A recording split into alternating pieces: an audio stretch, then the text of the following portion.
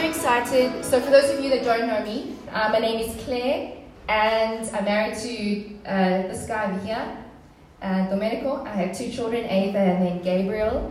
I'm originally from Port Elizabeth, and yesterday someone thought I was in my 20s, which is awesome. I'm closer to 40, and I was running in the rain the other day. Yeah, it's scary. I was running in the rain the other day, and a car guide said to me, "Oh, you run like a young person."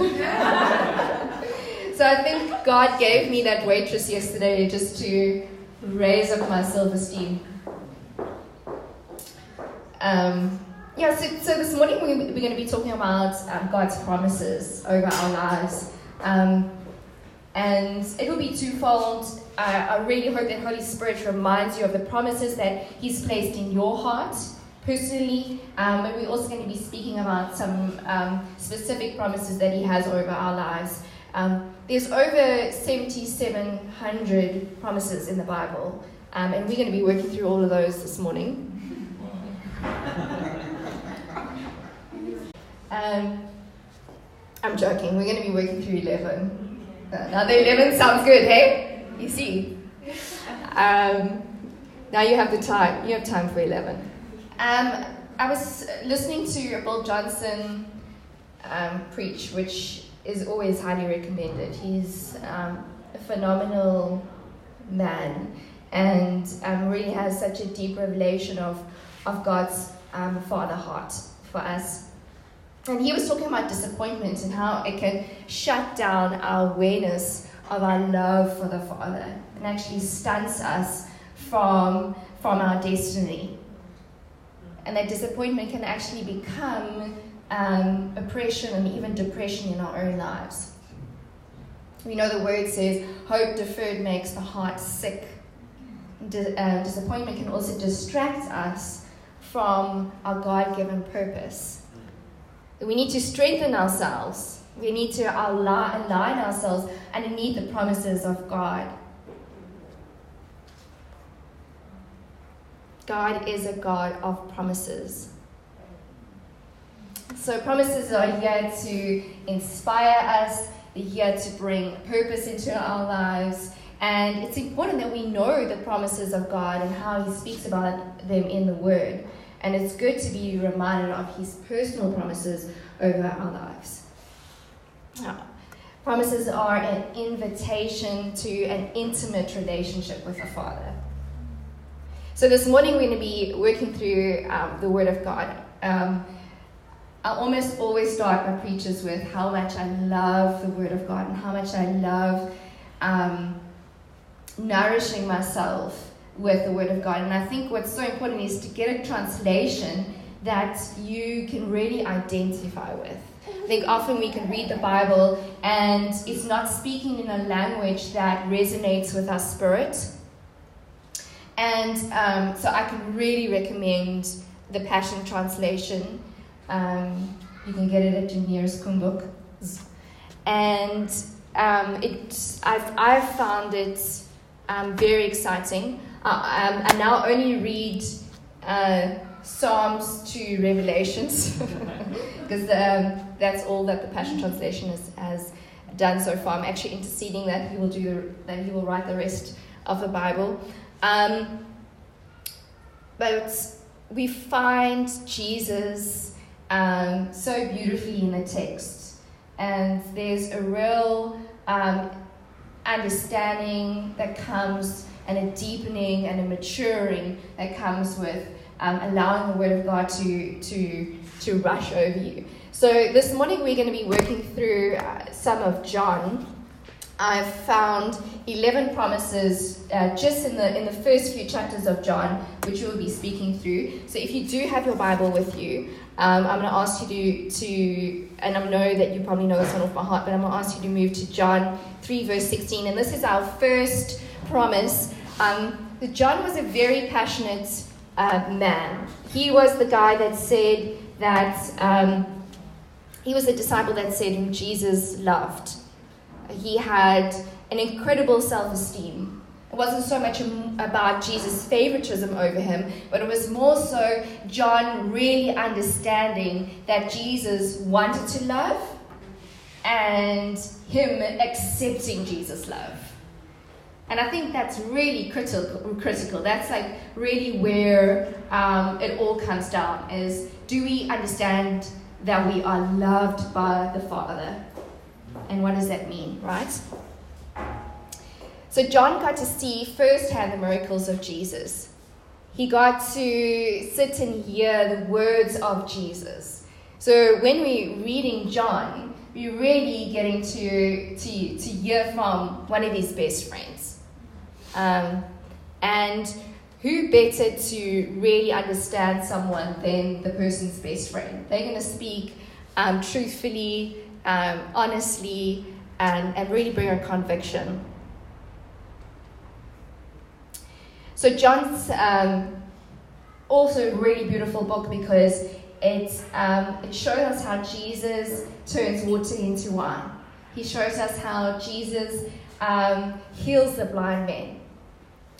And nothing really can compare to the writings of John. He's a prophet, a seer, a lover, an apostle.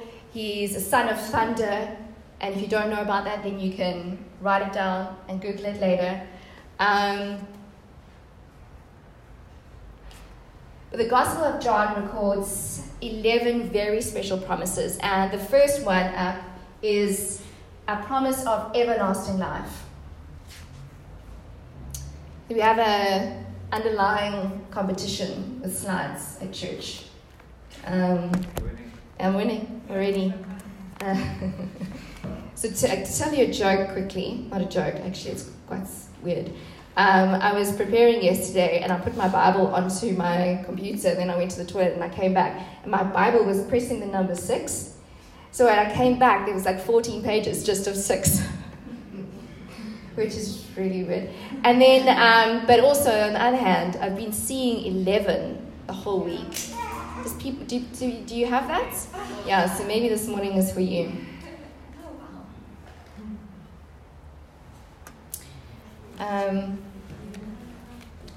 Sorry. Okay, so let's go. John 3, verse 16. So every time I put my Bible onto my laptop, it changes my direction. So I need more space here. Here we go. Okay, are you guys well? Okay. A person can receive everlasting life by believing in the Son of God. So that's fundamental.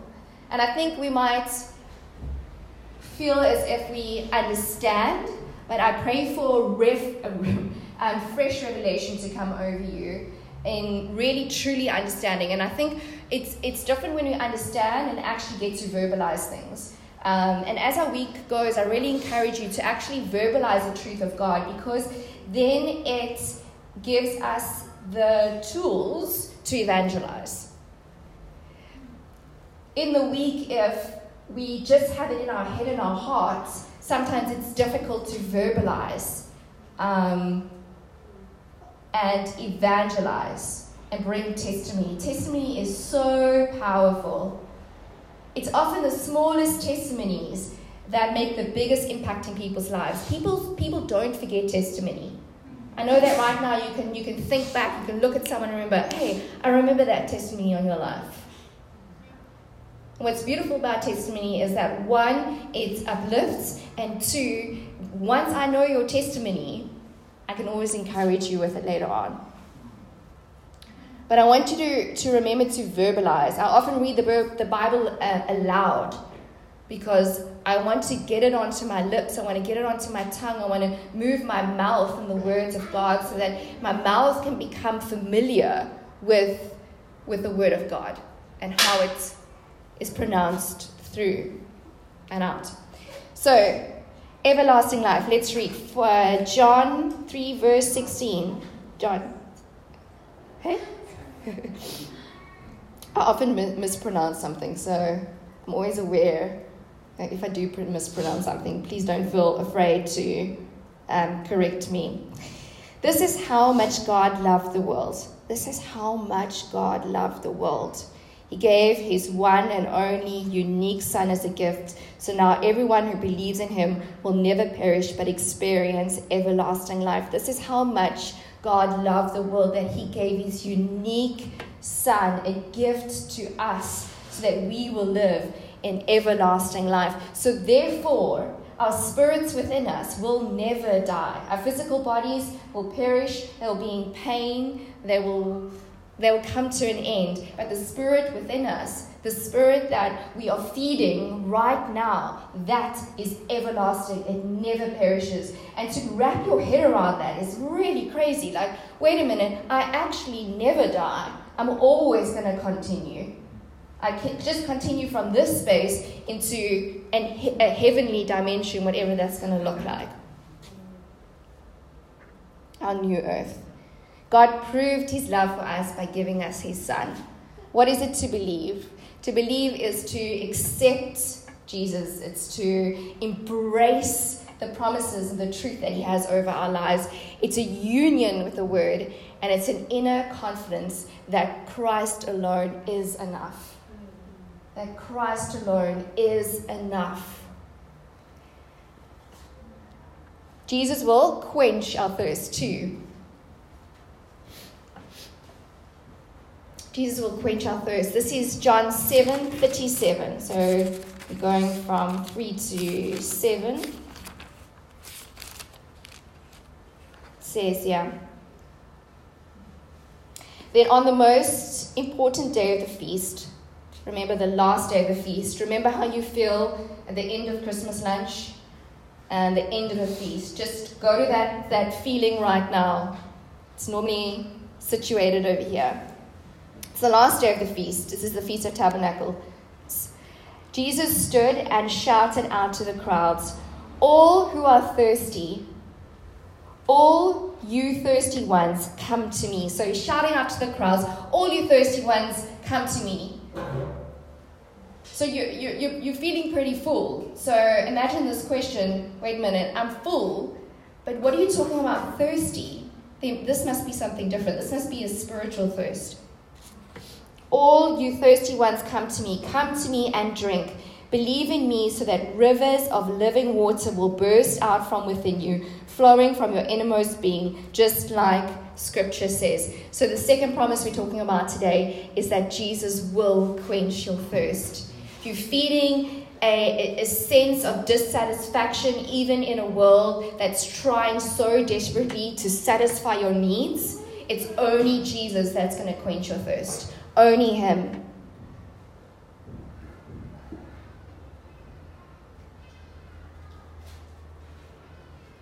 And how I love, he says, come and drink. And then he says here, believe in me so that rivers of living water will burst within you. So he's saying, even a little drink, a river will burst within you. Out of the wounded side of Jesus, living water flowed. That water flowed to bring healing. The water flowed to bring salvation. That water flowed to bring life. By following Jesus, this is the third one. We're moving through these quickly. It says John 8, verse 12. Howdy, sluts. Okay, by following Jesus, we will not walk in darkness. This is John 8, verse 12. The promise here is that when we are living with Christ, we will always live in the light. Then Jesus said, I am. So in John also, he speaks of Jesus actually declaring that he is God, which is a very scandalous statement in this time and era when Jesus was walking. To go around and to declare that you are God is going to cause a little havoc.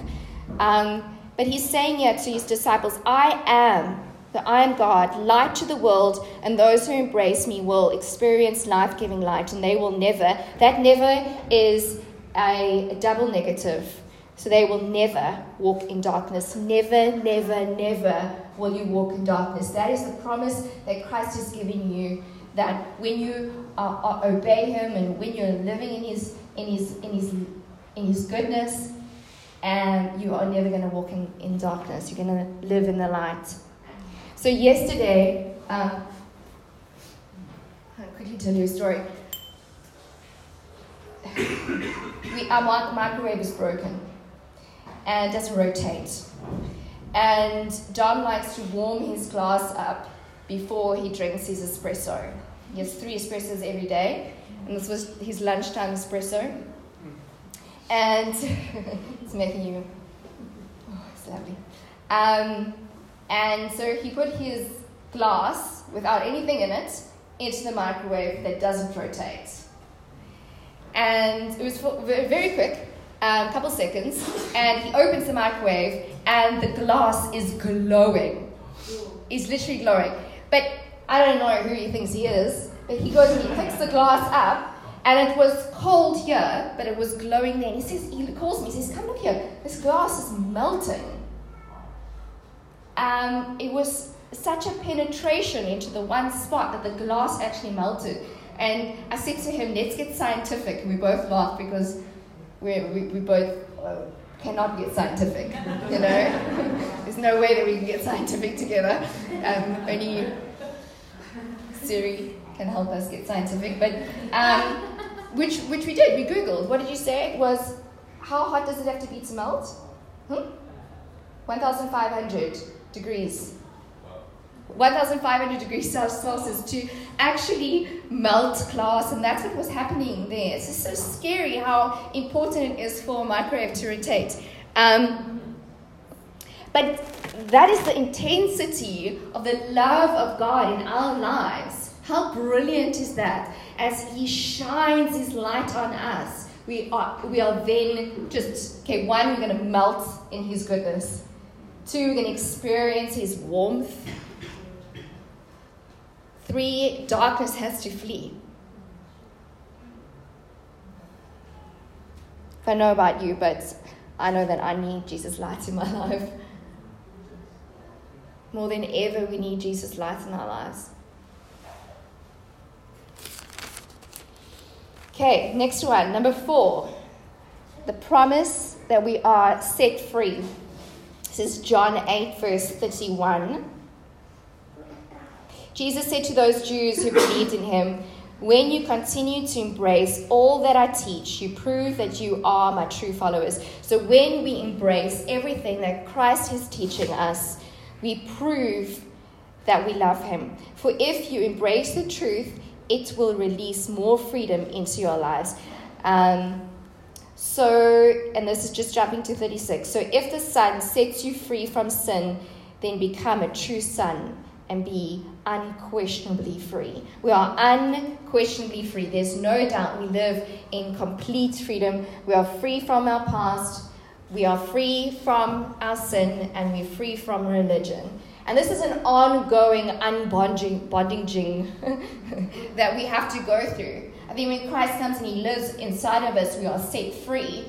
But there's a continual walk of more and more freedom as He sets us free from bondage. When Jesus was speaking here, Jesus was speaking these words to those who are not yet fully free.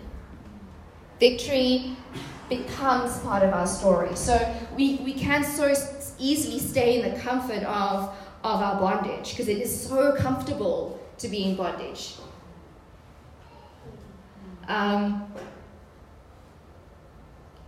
But when we are courageous enough to take that step into victory, what I love about that is that we can then so easily say to the Father, and right now I think it's so good for us, so easily say to the Father, Father, what victories have you accomplished in my life? Because that then becomes your call, that then becomes your purpose, that then becomes your destiny.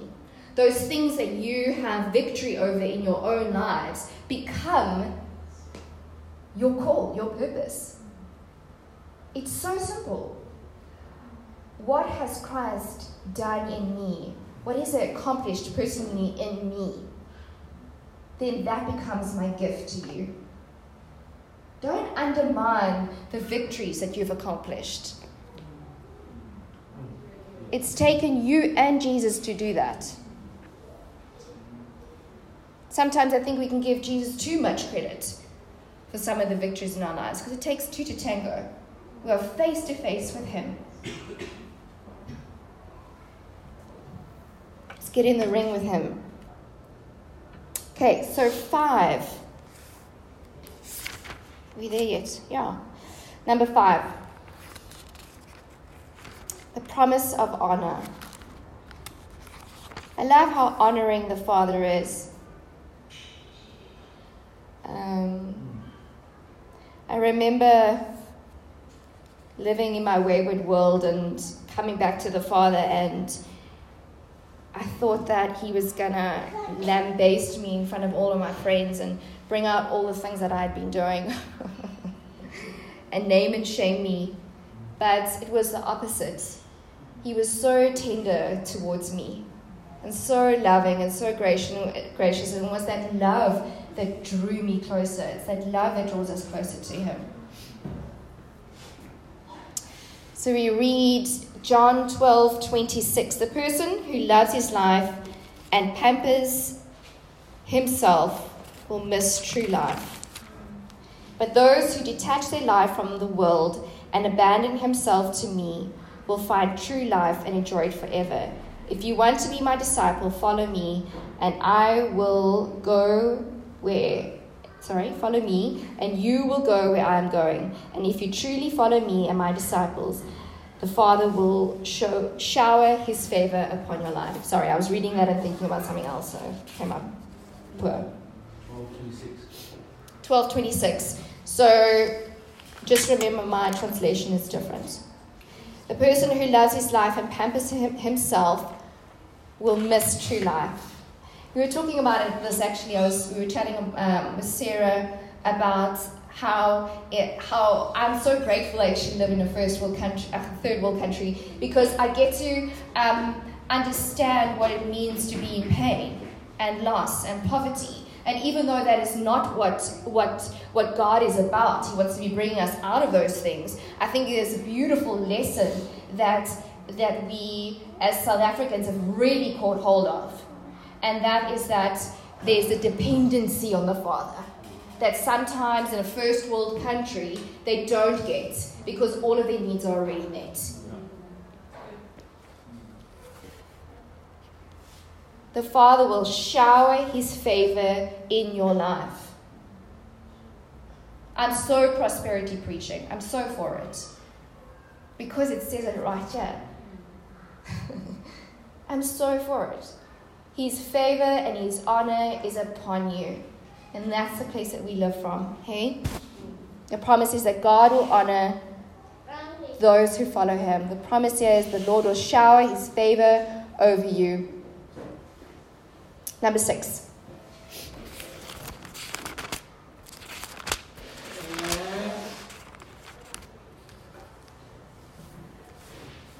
John 14:12.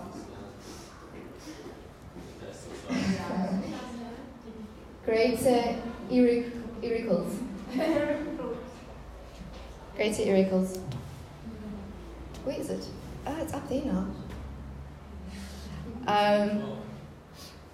Yes, 14:12.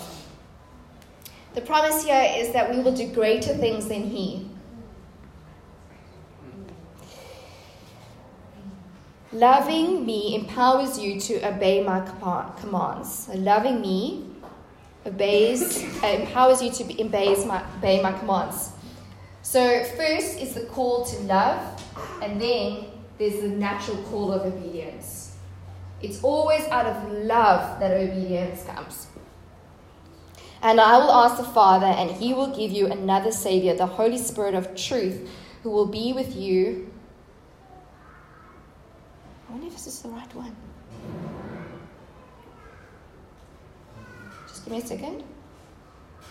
Okay, this is the Holy Spirit one.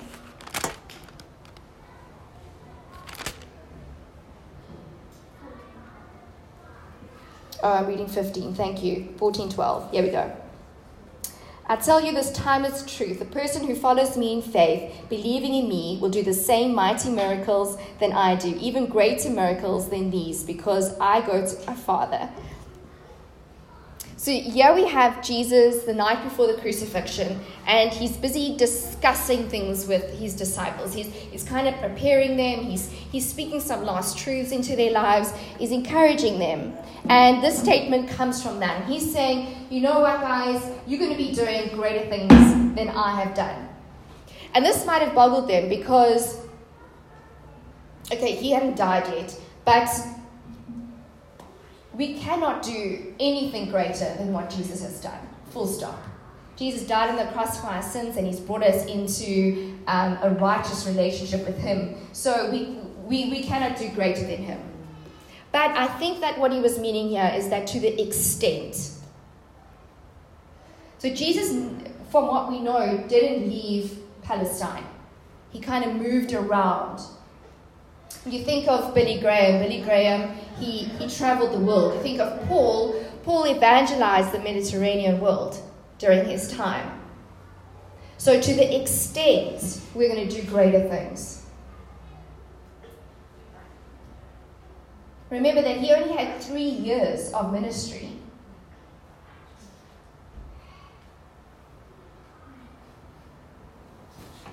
He did a lot in those 3 years though. But what a call of encouragement. He's saying, on my ceiling you will stand. What an encouraging leader. What a servant heart. And that's what it means to serve. It's saying, I'm going to bend down and wash your feet. That's the honoring relationship that Jesus has with us. He's like, go and run. You're going to do greater things than I. Go. Do we believe that? And what are those greater things in our lives?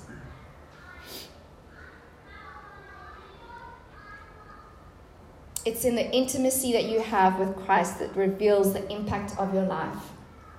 It's one of those spiritual laws. It's in the intimacy that you have with Christ that's going to result in the impact that you have in your own life and to those lives around you. It's in those intimate, devoted time that we have with the Father that's going to strengthen us. 7, Holy Spirit.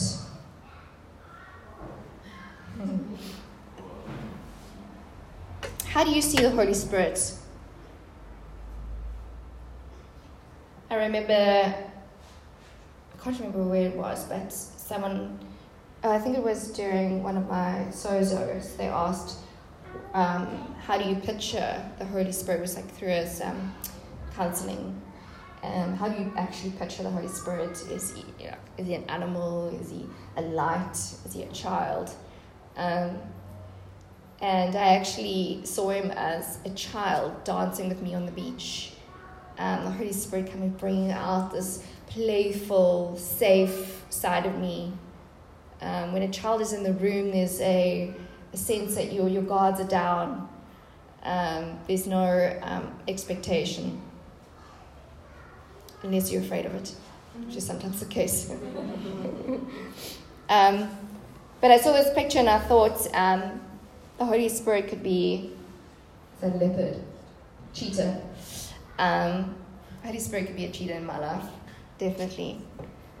So we're reading from John 14:15. John 14:15. Loving me empowers you to obey my commands. So this is what we spoke just now. And I will ask the Father, and he will give you another Savior, the Holy Spirit of truth, who will be to you a friend just like me. He will never leave you. Holy Spirit. The Greek word that's used here is parakletos, which in other words, is translated defense attorney. Holy Spirit is like a defense attorney for us. It means that he will stand next to you as a helper. Various translations use counselor, comforter, advocate, encourager, intercessor, helper. Holy Spirit comes to protect, defend, save us from ourselves.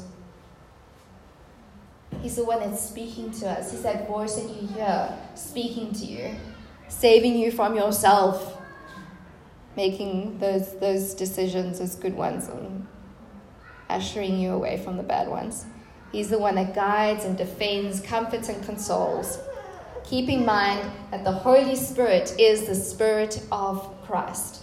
Holy Spirit's not a baby Jesus or a baby God. Holy Spirit is God. And He is a promise in our lives. Number 8, those who keep Jesus' commands will be loved by both Him and God the Father. The promise here is that God passionately loves you. This is John 14:21. Those who truly love me are those who obey my commands. Whoever passionately loves me will be passionately loved by the Father, and I will passionately love you in return and will manifest my life within you. One of my favorite words growing up was passion. I don't know if it was big in your life, but it was a big word in the 1995. Passion. Oh, I'm so passionate about you. So passionate about Jesus. And it's a word I want to bring back. Are we truly passionate? Are we firing up for the Father? Are we living just this mediocre life where we're coming to church and we're doing life? Are we truly in love, that first love that you have with your boyfriend in 7-1? And there's this passion. It's this uncontrollable sense of wanting to be close to this person. 7-1. Yeah. 7-1. It's where it starts. Where you start feeling this passion for this person. And you get that love letter, will you be my girlfriend? Tick the box, yes or no. You remember those, or maybe. Yeah, yes, no, or maybe.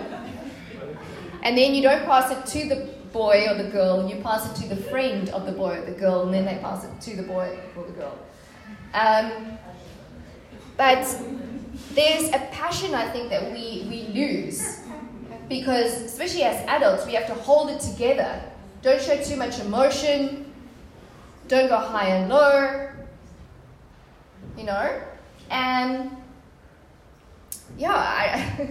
I remember years ago, Gaz actually said to me, he's like, oh, you like fire, you like passion. And I think that the other day he said something it was a little bit opposite to that for me, but it wasn't meaning as condemnation. He was just like, oh, your preacher was so like calm. And I was thinking, whoa, I don't want to be calm.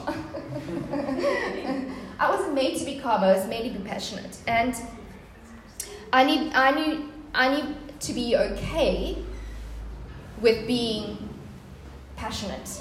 And I need to be okay with you being okay with that. We need to be fiery and passionate and in love with the Father. And that's what I really pray for you, that your belly will burn with the love of God inside of you, because love will unlock His mysteries. Love unlocks a curiosity. When you're in love with someone, you just want to know everything about them. Tell me everything about you.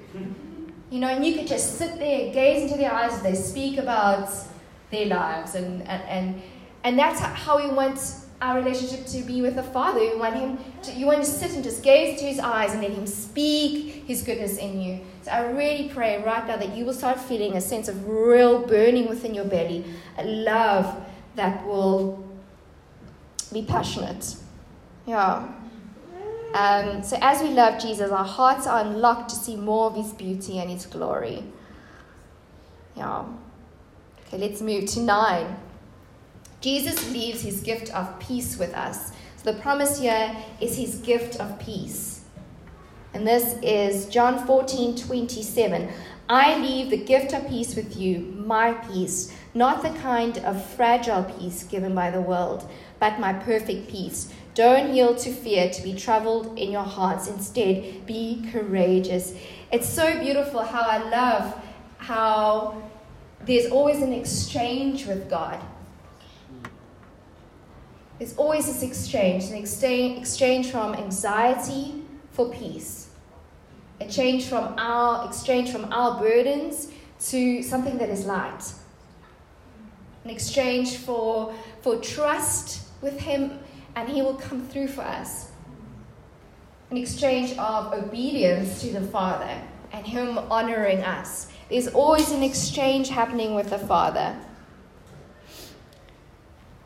Yeah, I really pray that he also reminds you today of what within you needs an exchange with him.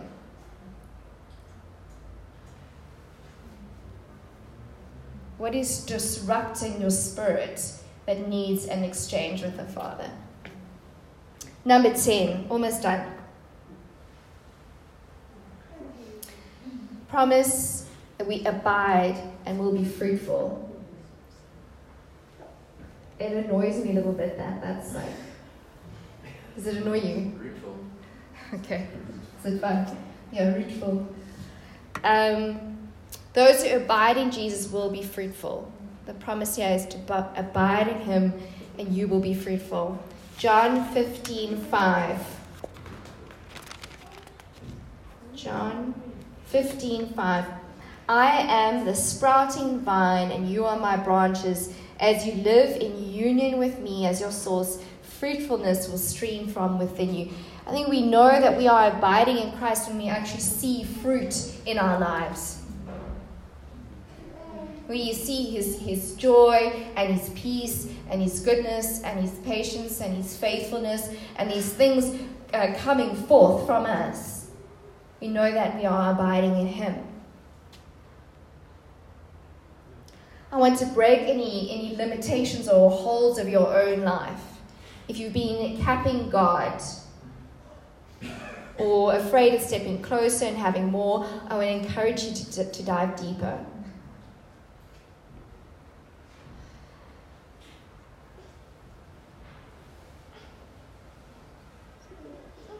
I think in this life there are so many limitations to our own bodies, especially when you get older. There are limitations. And it's a limitation to the amount of money that we're getting at the end of the month, or even though God does provide and he extends that. I just want you to go with me here quickly for purpose of my analogy. But I want God to start breaking the limitations that you are actually capping on yourself. Your own, spiral of sickness. This is how much I'm getting at the end of the month. Let God do something wonderful with that. His promise is that when you abide in him, you will be fruitful. And you will live a nourished and joy-filled life. Nourished and joy-filled. Another great word, nourished. I love to be nourished by the Father. And then the last one, number 11. The last of the 11 promises that a person can be Christ's friend.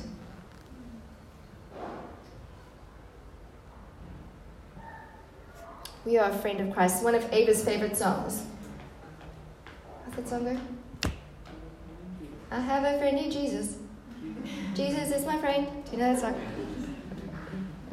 We'll put it on the weekly mail. I have a friend in Jesus. She asks, you like that song, hey? Sorry, I must have talked to her. But there's obviously something that resonates within her, something that she can relate with. I have a friend in Jesus. As a child, there's really something that resonates with them. The promise here is an intimate friendship with Christ. Intimate friendship with Jesus. What does that mean to have an intimate friendship with Jesus? So we're reading John 15, verse 14. John 15, verse 14. You show me... I disrupted the apple cart here. You show me that you are my intimate friends when you obey all that I command you. So yeah, he's talking about, and then he goes on, he says, I've not called you to be servants, but he's called us to be intimate friends with him. Yeah. And the Greek word, it indicates if you keep on obeying within a habit. So friendship is a habit that is formed. I've been having these dreams about Jen. How so I never really grew up with close friends. I was quite guarded in my own life, and so I think now that I'm maturing a bit, I'm actually starting to allow people to be a friend of mine. And in the last 2 weeks, I've had a dream of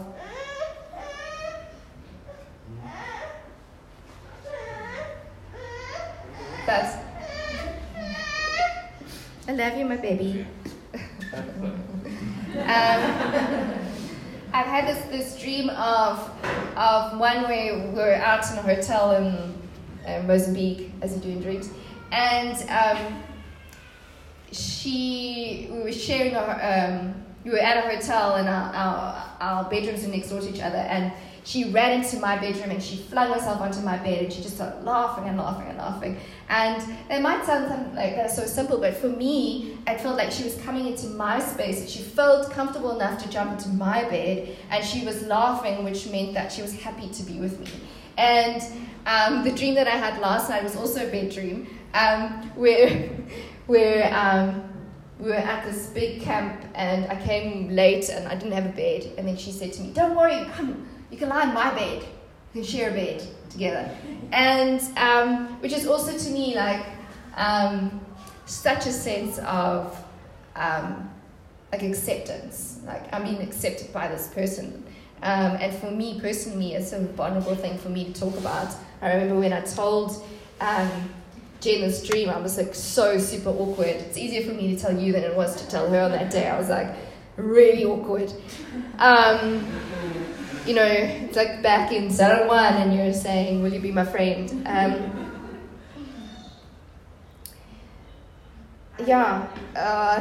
Thanks, Jane. No, who? It's kind of Mozambique. Actually, it wasn't Mozambique, it was Mauritius. It was Mauritius, yeah. Yeah, it's all good in Mauritius. See, now I'm right. Okay. But Jesus calls us to this close, intimate relationship like a best friend. I think he's also teaching me what that means, because I never really had a best friend growing up, because I was guarded. I never understood God as a best friend. I knew him as a father. And it's good for us to have relationships so that we can understand what he means when he talks about these things. And I really hope that you've had best friends so you can think about what does that mean, that the closeness, that knowing, that safe place, that enjoying of each other, that calling out the best in one another, that being yourself, that if I say something silly or if we don't say anything at all, that I'm loved. Are we good? So who remembers all 11? You get a free coffee at Field Office next week. Anyone remember all 11? Okay, so we start off with number 1. Let's start again.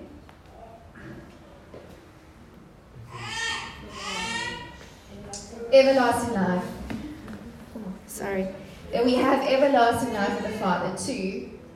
I promise that Jesus will quench your thirst, that he is the light of the world, that he will set us free, that he will honor us, that we will do greater miracles than he, that he will give us the Holy Spirit, that he will love us, that he will give us his peace, that we will be fruitful, that he will be our friend. Okay? You happy? Okay, let's stand.